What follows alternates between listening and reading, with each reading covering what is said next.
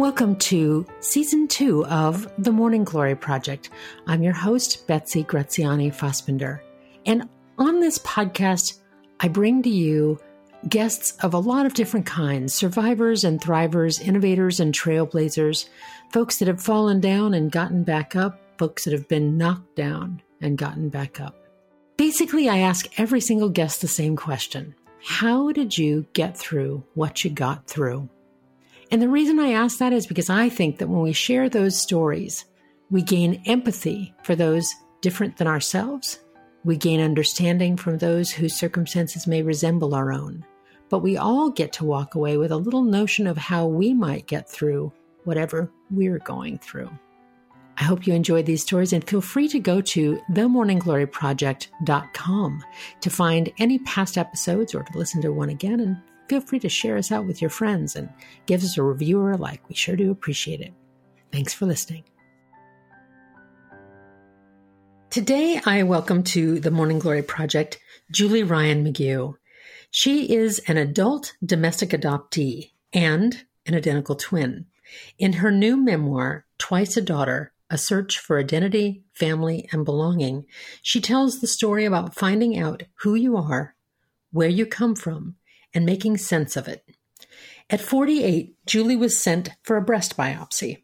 And for Julie and her twin sister, this event highlighted what they could not know about themselves due to their closed adoption. What followed was a 5-year search to locate birth relatives who could provide family medical history, background, and genealogy. What began as a quest for information ends with the discovery of family, literally right next door. Julie Ryan McGue, welcome to the Morning Glory Project. Thank you so much for being here today.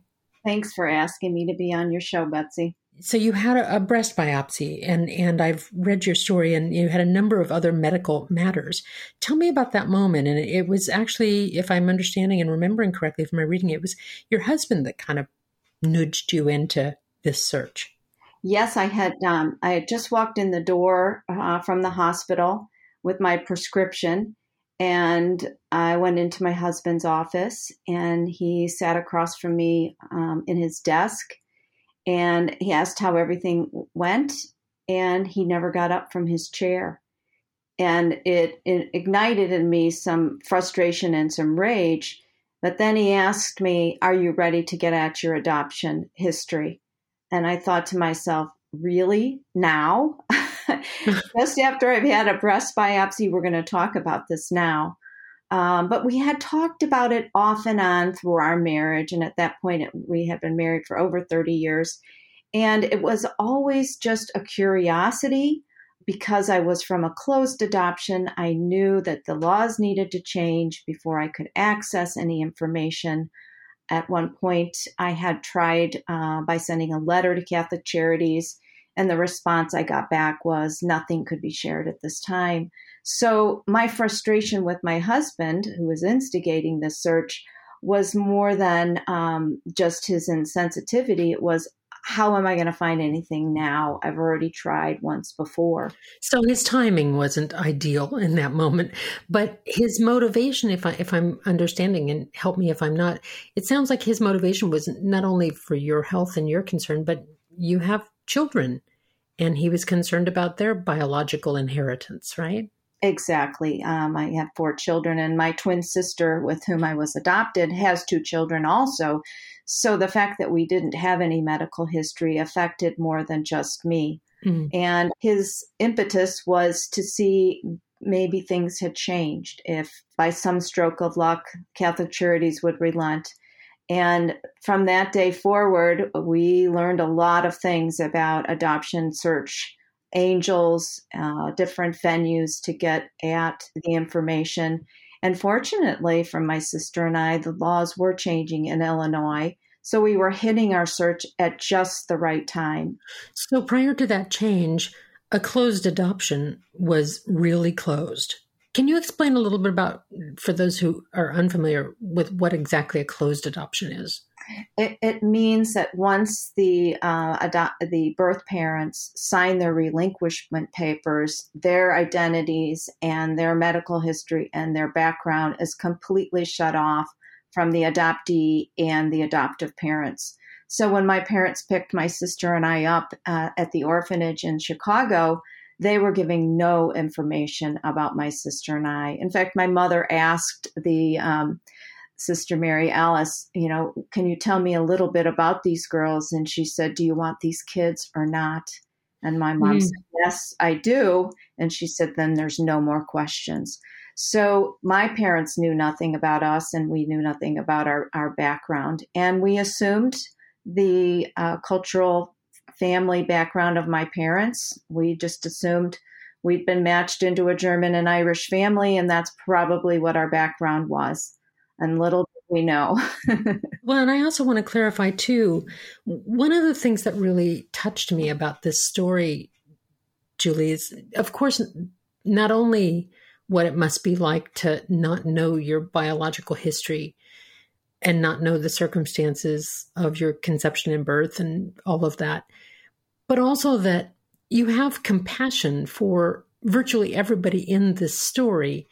Compassion for the birth mother and whatever her circumstances might be, compassion for your own adoptive parents who had some challenges around this, and also compassion for yourselves, you and your sister. Then the additionally intriguing factor of your story is that you're a twin as well. So you had a companion in this search every step of the way. That was really interesting to me. I had a built-in support system with my sister. We were like-minded in our pursuit of finding our history, but also in how we dealt with the rejections and the disappointments along the way.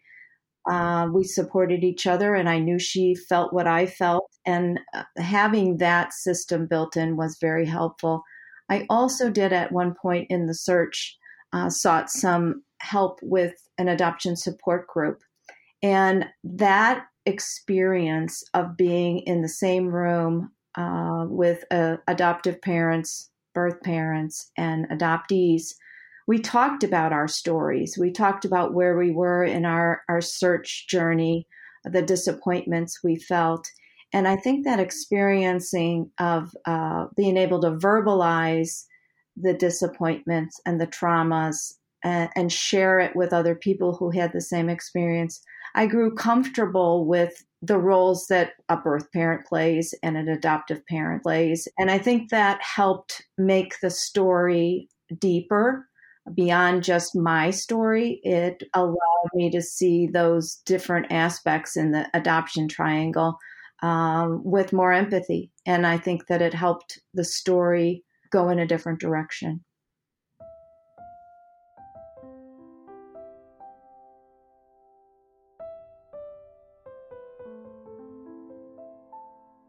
So in keeping with that empathy, one of the things that I found intriguing about your story was that you knew from very young that you and your sister were adopted. It was not a secret in your family. You were adopted into a loving family. Your parents were beautiful people. And this was not a Harry Potter. You were not, in a cupboard under the stairs or anything. There was nothing like that. There was no dark horror that you were trying to overcome. It was just this kind of not only the medical curiosity, but the natural curiosity about who am I? Where did I come from? What were the circumstances? That seems natural. But what was interesting to me is that your mother, your adoptive mother, had always said, of course, if you want to do a search, I'll help you. But then when it came up that you wanted to actually really do it, things changed. Can you say a bit about that?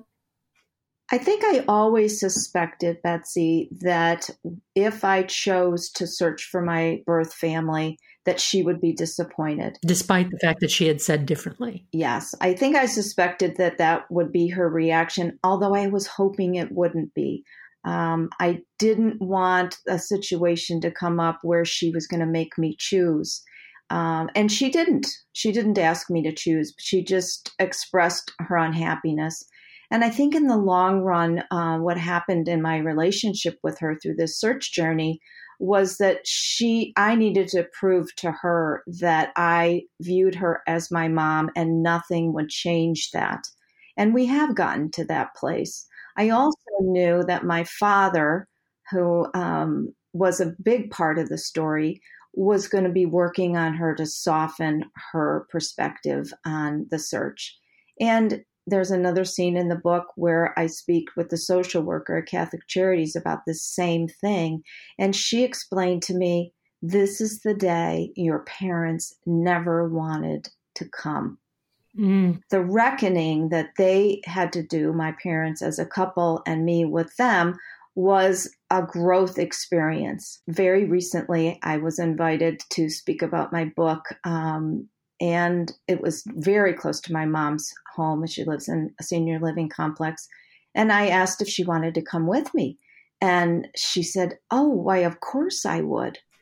So I took her along with me. And then afterwards we got in the car and I said, well, what did you think? And she said, I am so proud of you, not just because you're an author, but because you speak so well of how complicated this adoption search experience has been.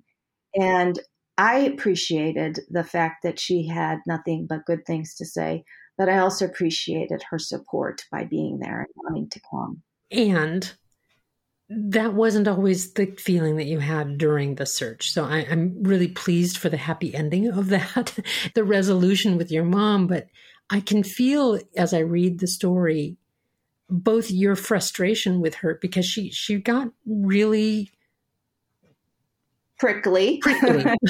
That's the word. She got really prickly about it. And it put a strain on a relationship that hadn't really been there so much before. You speak also of obstacles that you faced. So here you were going through this journey, and this was not a straight stair step march up to find what you needed to search. There were many times when it looked as though, even though the laws in Illinois were changing, that there were rejections and obstacles along the way that kept you and delayed the discovery over time, during which also you were having to deal with your mom being prickly about it. So, and Hannah, you didn't. I'm gathering that you didn't feel like you could confide in her about how hard it was or exactly the details or what was going on because it caused her pain. Mm-hmm. That is very true. But I did have another mother figure in which was my mother-in-law, my husband's mom. And she was tremendous support to me. In fact, I found a little note that she'd written me the other day, and it really made me tear up because I remember the weekly phone calls with her, and she was not only excited about the search journey, but she was also excited about me writing about it. And often she'd say, well, she taught in reminiscence writing at a senior center, so she was used to coaching people that were older on writing their stories. And she kept saying to me, you're writing about this, aren't you? Are you writing little pieces of dialogue? Are you writing where you were and how you felt about these things? And in writing the story a few years after it happened, I had all of this material that I put down on my mother-in-law's instigation. And it was really the foundation of how the book came together. Well, what a treasure trove she gave you with that noodling and nudging that she did. I think as a coach and as an author and as a writer myself, I've worked with lots of people in their memoir writing and often trying to remember things and when it happened and what was the order and how come I didn't write this down is kind of a plague. So it's truly a kind of support that's immeasurable to have had somebody in the moment saying, you're writing this down, aren't you? That's quite a gift. It was a gift in retrospect, but it was a gift at the moment too, just to know that here was another mother figure that I could rely on for guidance and just another person in the big support system that all adoptees need if they're going to walk down this road that is very uncertain. And usually there's quite a few roadblocks to get through. Well, you mentioned a moment ago the adoption triangle, which I assume is the adoptee, the adoptive parent, and the birth family. And it seems that, I mean, if we just logically think about it, of course that's a triangle, but also I started really thinking about the pain in each of those three corners. the pain of the biological mother who was forced either by circumstances or decisions or whatever it might be, the curiosity and feeling of loss and wonder and all of that unknown on the part of the adoptee. And then there's the birth family. Can you speak to a little bit of what you think was the pain behind your mom's prickliness? There's loss for everybody in that adoption triangle that you speak about. For my mom, my adoptive parents, they had been unable to conceive before they decided to go down the road for adoption. So there was the loss of, being able to raise biological children. And then all of a sudden there wasn't. The three oldest of my family were adopted. And then by magic, my parents were able to conceive, and they had three biological children. So we grew up in a very blended family, if you will. But the youngest of that set of biological children died very suddenly when I was a teenager of a heart problem. And so there was loss in our family. There was the fear of losing another child, but two children because of us being twins. And I think that played into her reticence about the search. She really did fear losing us to our birth mother and to another family. Even though you were 48 years old. Even though. I think about that. I think about how some wounds take so very, very, very long to heal. Right. Well, you demonstrate a lot of compassion for her, though there are moments when you're clearly irritated with her as well. It's not all peachy. So I don't imply that. The other thing that came up to me is the theme of Catholicism in the story, because the church has been such a big part of so many adoptions, not only in the country, but around the world, and even recent political controversy about such things. And so it seemed that the church itself was part of the obstacle to your discovery. Does that sound accurate to you? Yes, I think it's both an obstacle and a facilitator. In one sense, it was an obstacle because it was the holder of the secrets in our adoption file through Catholic Charities. Was my birth mother's real name, where she was from, her family specifics, how many children in her family, her heritage, all that information was in there. And because of adoption law, they were unable to release it to me. But one of the greatest gifts that Catholic Charities did for my sister and I was not separate twins. And that's a long-held policy that continues. And I'm very grateful for the fact that they did not. We've all heard and read about horror stories of triplets being separated. And so I give Catholic Charities a lot of credit for that. Well, and the secrecy was the law. It wasn't even just the issue of the church, correct? Correct. And also you have to consider my birth mother entered into the agreement with Catholic Charities with the understanding that her privacy would be protected. And because of that, they had to honor her wishes. And even as part of the story, the reader will find out that she wasn't happy to be found. And we had quite a lot of issues dealing with that. Well, so tell me, that's one of the moments in the story when you think you've broken through all of the legal barriers and information barriers, but then there's the choice of the biological parent, whether or not to accept or reject. And that seems like that might have been one of your darkest moments. Without a doubt, it was. There was other things going on in my life at the time, which I talk about in the book. A young friend of my daughter's, we were worried about her well-being, and all of that happened in one day. The news from my birth mother and the news about this young lady, and I think they'll always be intertwined in my mind. And it was a very dark day. I certainly went through all the stages of grief, anger, denial, disappointment, all of it. But again, I had the support of my sister while she felt all of those emotions because I was actually doing the work, the legwork. I think she was able to be more consoling to me than I was to her. Certainly, because of the counsel from social workers that I was working with, I held out hope that my birth mother, would change her mind about contact with us. And I think that hope really got me through. Where do you think you got that? Because there wasn't any indication that that was the case, really. I really believed that because I had waited so long to find her and that we were asking for health history, that she would understand that there was something going on that she needed to help out with.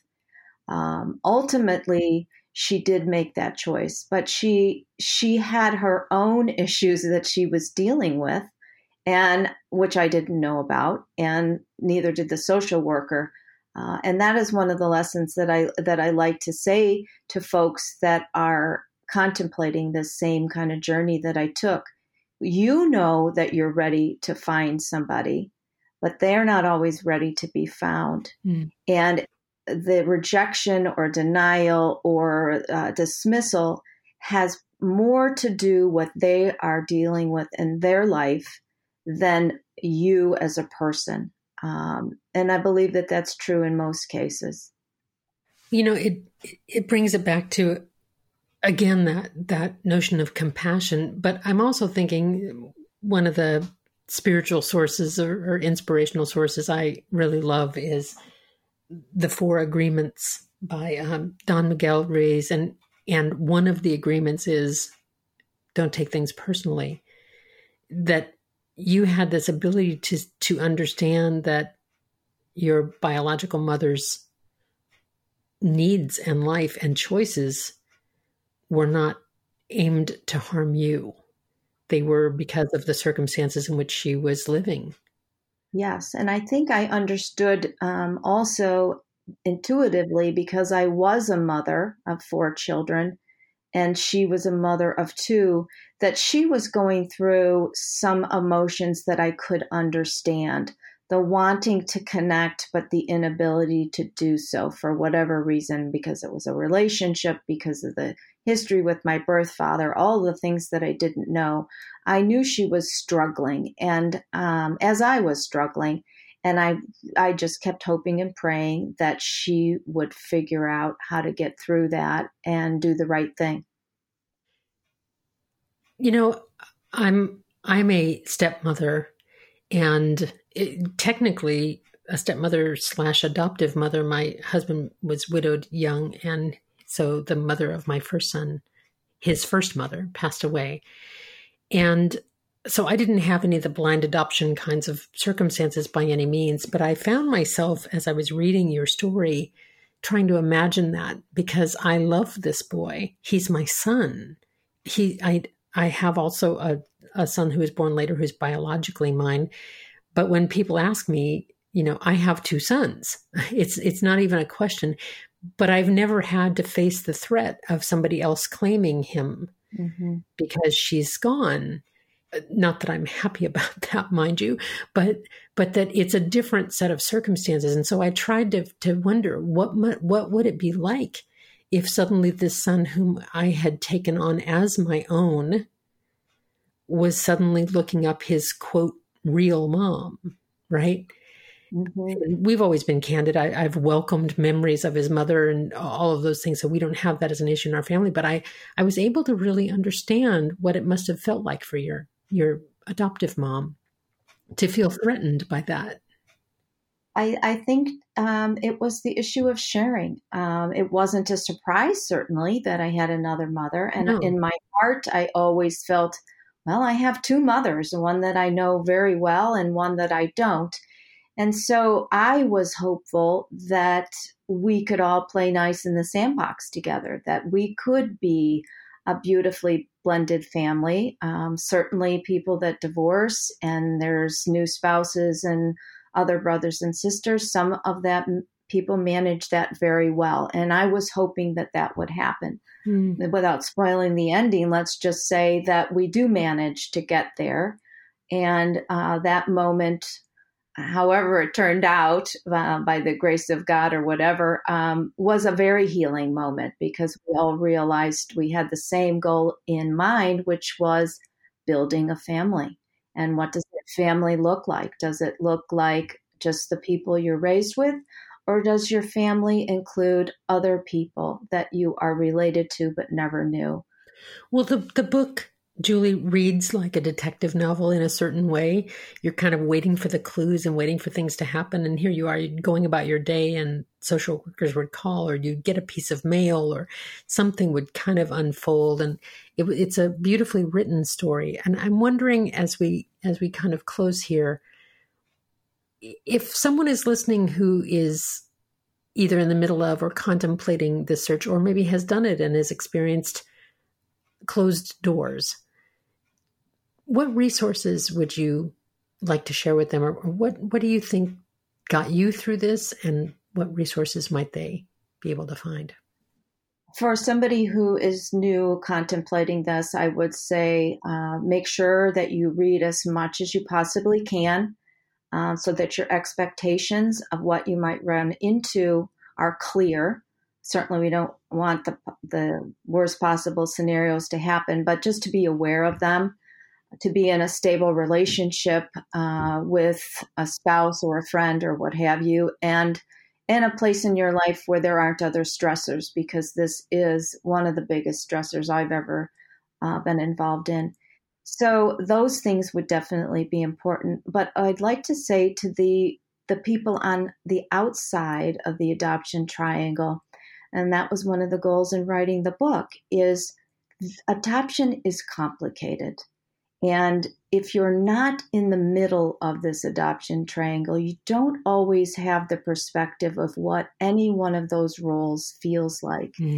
And by writing the book, I hope that people on the outside take empathy and become better listeners and not judge. An adoptee that searches for their birth relatives is not turning their back on their adoptive family. They're just trying to know who they are, all of who they are, what they were. And for birth parents, not every birth parent wants to be found. And they should not be judged because they make that decision. They're making the decision that works for them in their life. So I hope that people look at the adoption triangle with more understanding and more empathy, and that we have better conversations around what the adoption experience should be or should look like. Better listening serves a lot of good purposes, doesn't it? I find that when somebody's experiencing something that's troubling or unique this way, that sometimes people on the outside have lots of advice, lots of coaching and lots of opinions. And I'm always suspicious of a phrase that starts, why don't you just, because it can appear so simple. Well, why don't you just accept that you have a lovely family? And, don't you feel so lucky? And why wouldn't you just give up the search if it's bothering your mother? It would be very easy, I think, to finger wag.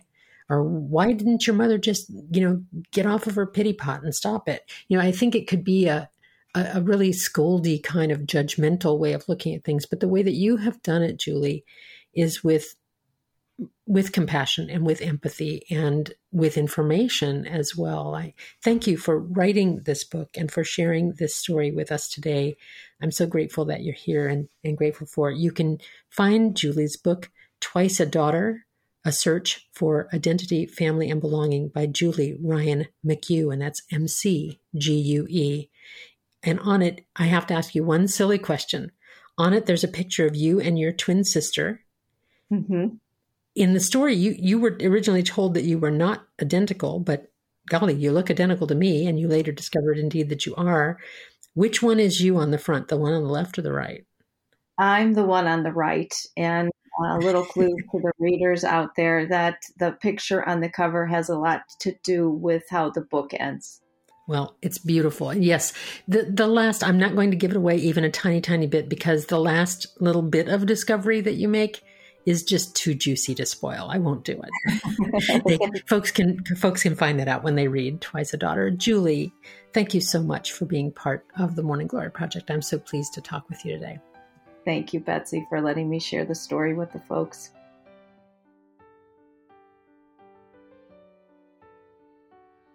Julie Ryan McGue's story, Twice a Daughter, is a happy ending story in lots and lots of ways, but it's not a story without turmoil and angst and difficulty and disappointment and sorrow on its way. Isn't that kind of the best kind of story, really? Because that's what real life can be sometimes. And even though hers is a happy ending story, not all adoption searches are such. Of course. I'm thinking about the extra bloom from my conversation with Julie, and it's interesting that she emphasized the need to listen. The need that if you are not in that adoption triangle, that you may have opinions or judgments or even suggestions that may not be so useful to the folks in that, and they may not come from a place of compassion. They may come from a desire to help and care and curiosity, but I've heard it said 1,000 times, we have 2 ears and 1 mouth, and we ought to use them in that proportion. And that seems apt here, but not just in terms of folks going through adoption, but really anybody who's going through circumstances that are different than our own. Perhaps someone is of a different ethnic group or race. Perhaps someone is a different sexual orientation. Perhaps someone has a different struggle than you can ever imagine. It's easy to come in with ideas and suggestions and why don't you just? But what Julie suggested, listening. And of course, listening with compassion and kindness. It's pretty good for an extra bloom, isn't it? It's such a simple lesson, but it's so easy to forget. It's one I have to learn and relearn all the time. Thanks so much for listening to the Morning Glory Project and to this particular story. I always appreciate your time, and thank you for your attention to this. I hope that wherever you are, that you're finding your own way to bloom.